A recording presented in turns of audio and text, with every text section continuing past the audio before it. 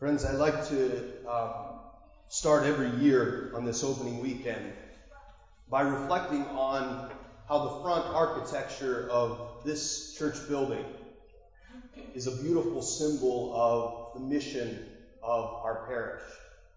So if you've been here before on the first weekend, you know what I'm going to reflect on, but it's these two window transepts that go up. And if you've ever noticed from the street, it was clear to me, I think the first time I drove in to Corpus Christi when I got here from across the street at the university at that south entrance, when I stopped at that light. That light goes on forever, if you've ever noticed that. So I've stopped there for a good time. And I looked up, and it struck me immediately that these two window transepts look like arms. They look like arms that are reaching out away from this building, almost embracing me across Door Street. And I didn't know if they were built like this or not, but it struck me immediately that the architecture of the front of this building is what we're about here, which is, it's the arms, right, of Jesus, the arms of this community stretching out beyond this community across Door Street and beyond to embrace those who enter here.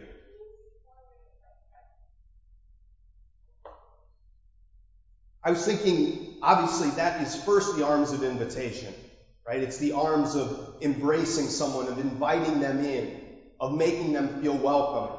That we want these arms to signify as a parish community that any student, faculty, or staff across Door Street can find a spiritual home here over the course of their college years. That this can be a place of refuge, that this can be a place that they call home.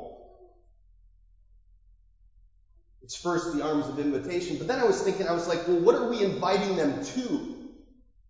What are we inviting them to? Because if we're just about a place to have a good time, or a place to get a free meal, or a place to meet some cool people, right, have fun, right? If we're just that, then there's not much difference than these arms of invitation than all the other great organizations on Toledo's campus. There's not much difference.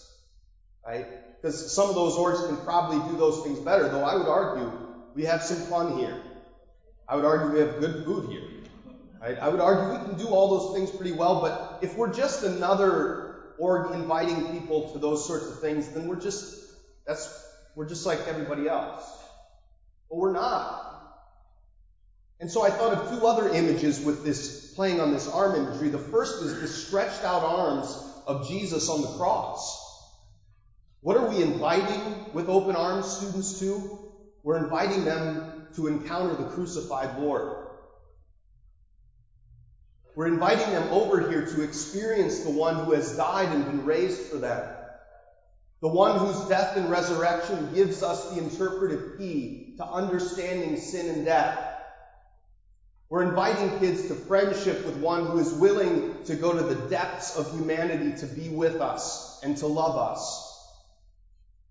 Moses says in the first reading, he's boasting about how special our God is, and that none of the other gods that have been thought of could ever compare with the God of the Israelites. And that God fulfilled in the person of Jesus Christ is the one who doesn't sit aloof in heaven, but who is one who comes to be with us and is willing to give his life in sacrifice for us.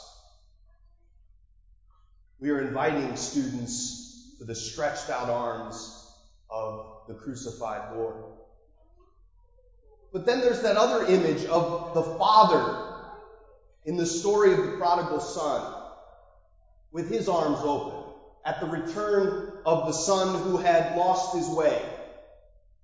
Right? And the son comes back after blowing everything, living a life of depravity, making a ton of mistakes. But he comes back, and the Father has the open arms of embrace, the arms of mercy, the arms of compassion, the arms of consolation when one has made mistakes and needs a place of refuge. And that's the other thing we invite students here with our open arms, are the arms of mercy, the arms of a parent when we've made a mistake. Right? The place that we can go, because I don't know about you, but for me, college was a time when I made a few mistakes. And so these arms are arms of embrace, of mercy, that no matter what one goes through during these years, right, one knows that they have a place to come and to receive the open arms of mercy, the open arms of a merciful God, and the open arms of a merciful community.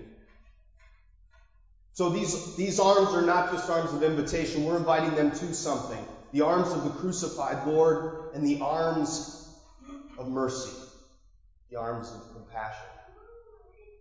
But you know what? That's not enough still. Because this is not just about us. It's not just about inviting people here and staying here. Right? One of the first things Father Basic said to me, Father Jim Basic was the longtime pastor here. And when I got to town, he took me to lunch and he said, remember that you're not just trying to create a Catholic community across Door Street. Right? You're trying to make sure that this extends across Door Street. You're meant to integrate over there. You're not meant to stay in a little bubble or a cocoon here. You're going there, across Door Street and beyond. That always stuck with me. Because these arms are also the arms of release, of commissioning, of sending forth. Right? So for some who left maybe their parents, some of our new freshmen who left your parents or guardians for the first time this weekend at the drop-off, there's that moment when you say goodbye to them, right? And there's an embrace. And usually the parent wants that embrace to last pretty long, and the student wants that embrace to be over rather quickly. But there's this embrace of like, and it's a really difficult letting go for the parent, right? It's like, I'm releasing you to the world. Like I'm commissioning you, I'm sending you forth. And that's what I feel like these arms are meant to do when we leave church here.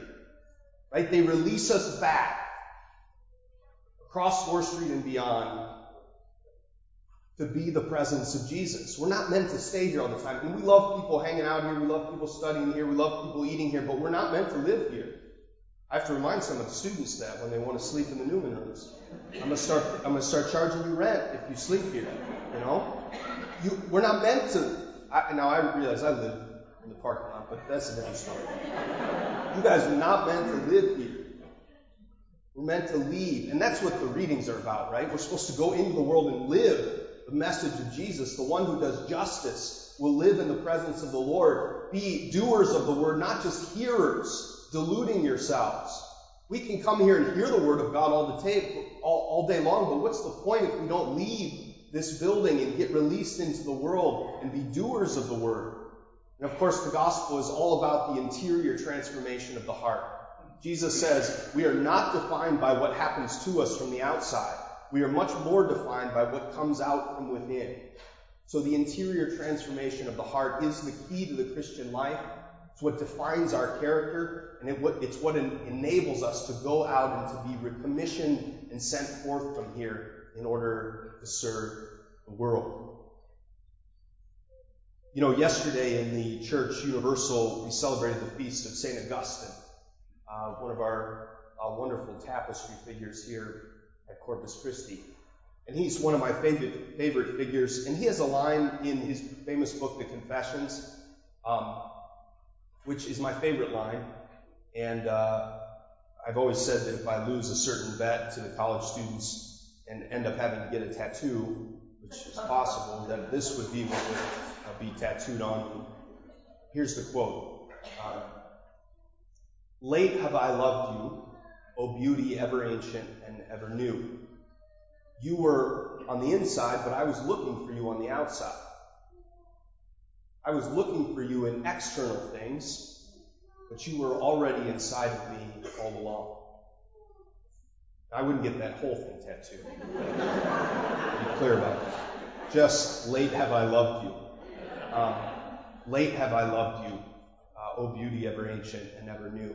And the reason that resonates for me is because I'm very honest always this first weekend that when I went to college, when I went to Xavier, I didn't step foot in the Catholic Church there. I was Catholic, but I didn't step foot in the Catholic Church there for about 2 years. I rebelled. I needed distance. Right? I know that college students experience that. So when I look back on my journey, just like Augustine was looking back on his journey in the Confessions when he wrote that, late have I loved you, I think I love God too late. Right? And I think it's still true of me. Like, God's always on time, and I'm never on time. Like, I'm preoccupied, I'm distracted, I'm not aware of his presence, and he's always there. And I look for him in all sorts of visible and external things, all these created goods, and he's right there with his presence waiting me, and I'm always looking around, lost, when he's there the entire time. And so first, I like to bring this up because I want to commend our freshmen who are with us today on their first weekend at college. Because to make this a priority, and who knows where college will take you, but to make this a priority, your first weekend is an incredible grace. It's an incredible gift. Thank you for making this choice a priority. We commend you, and we want to be here for a part of your spiritual journey in your college years.